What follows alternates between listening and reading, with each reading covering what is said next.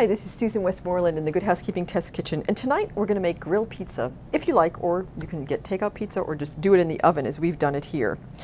If you don't have a pizza wheel or you can't find it because your kitchen has too many gadgets, perhaps like mine does, you can use a simple kitchen shears or poultry shears to cut pizza into wedges. It's really simple to do and it's nice and clean and you don't get all that sticky backup on your pizza wheel. So just go in, go like that. You can use it on pizzeria pizza to cut things smaller or just custom cut your slices. Very easy, and I think faster than a pizza wheel.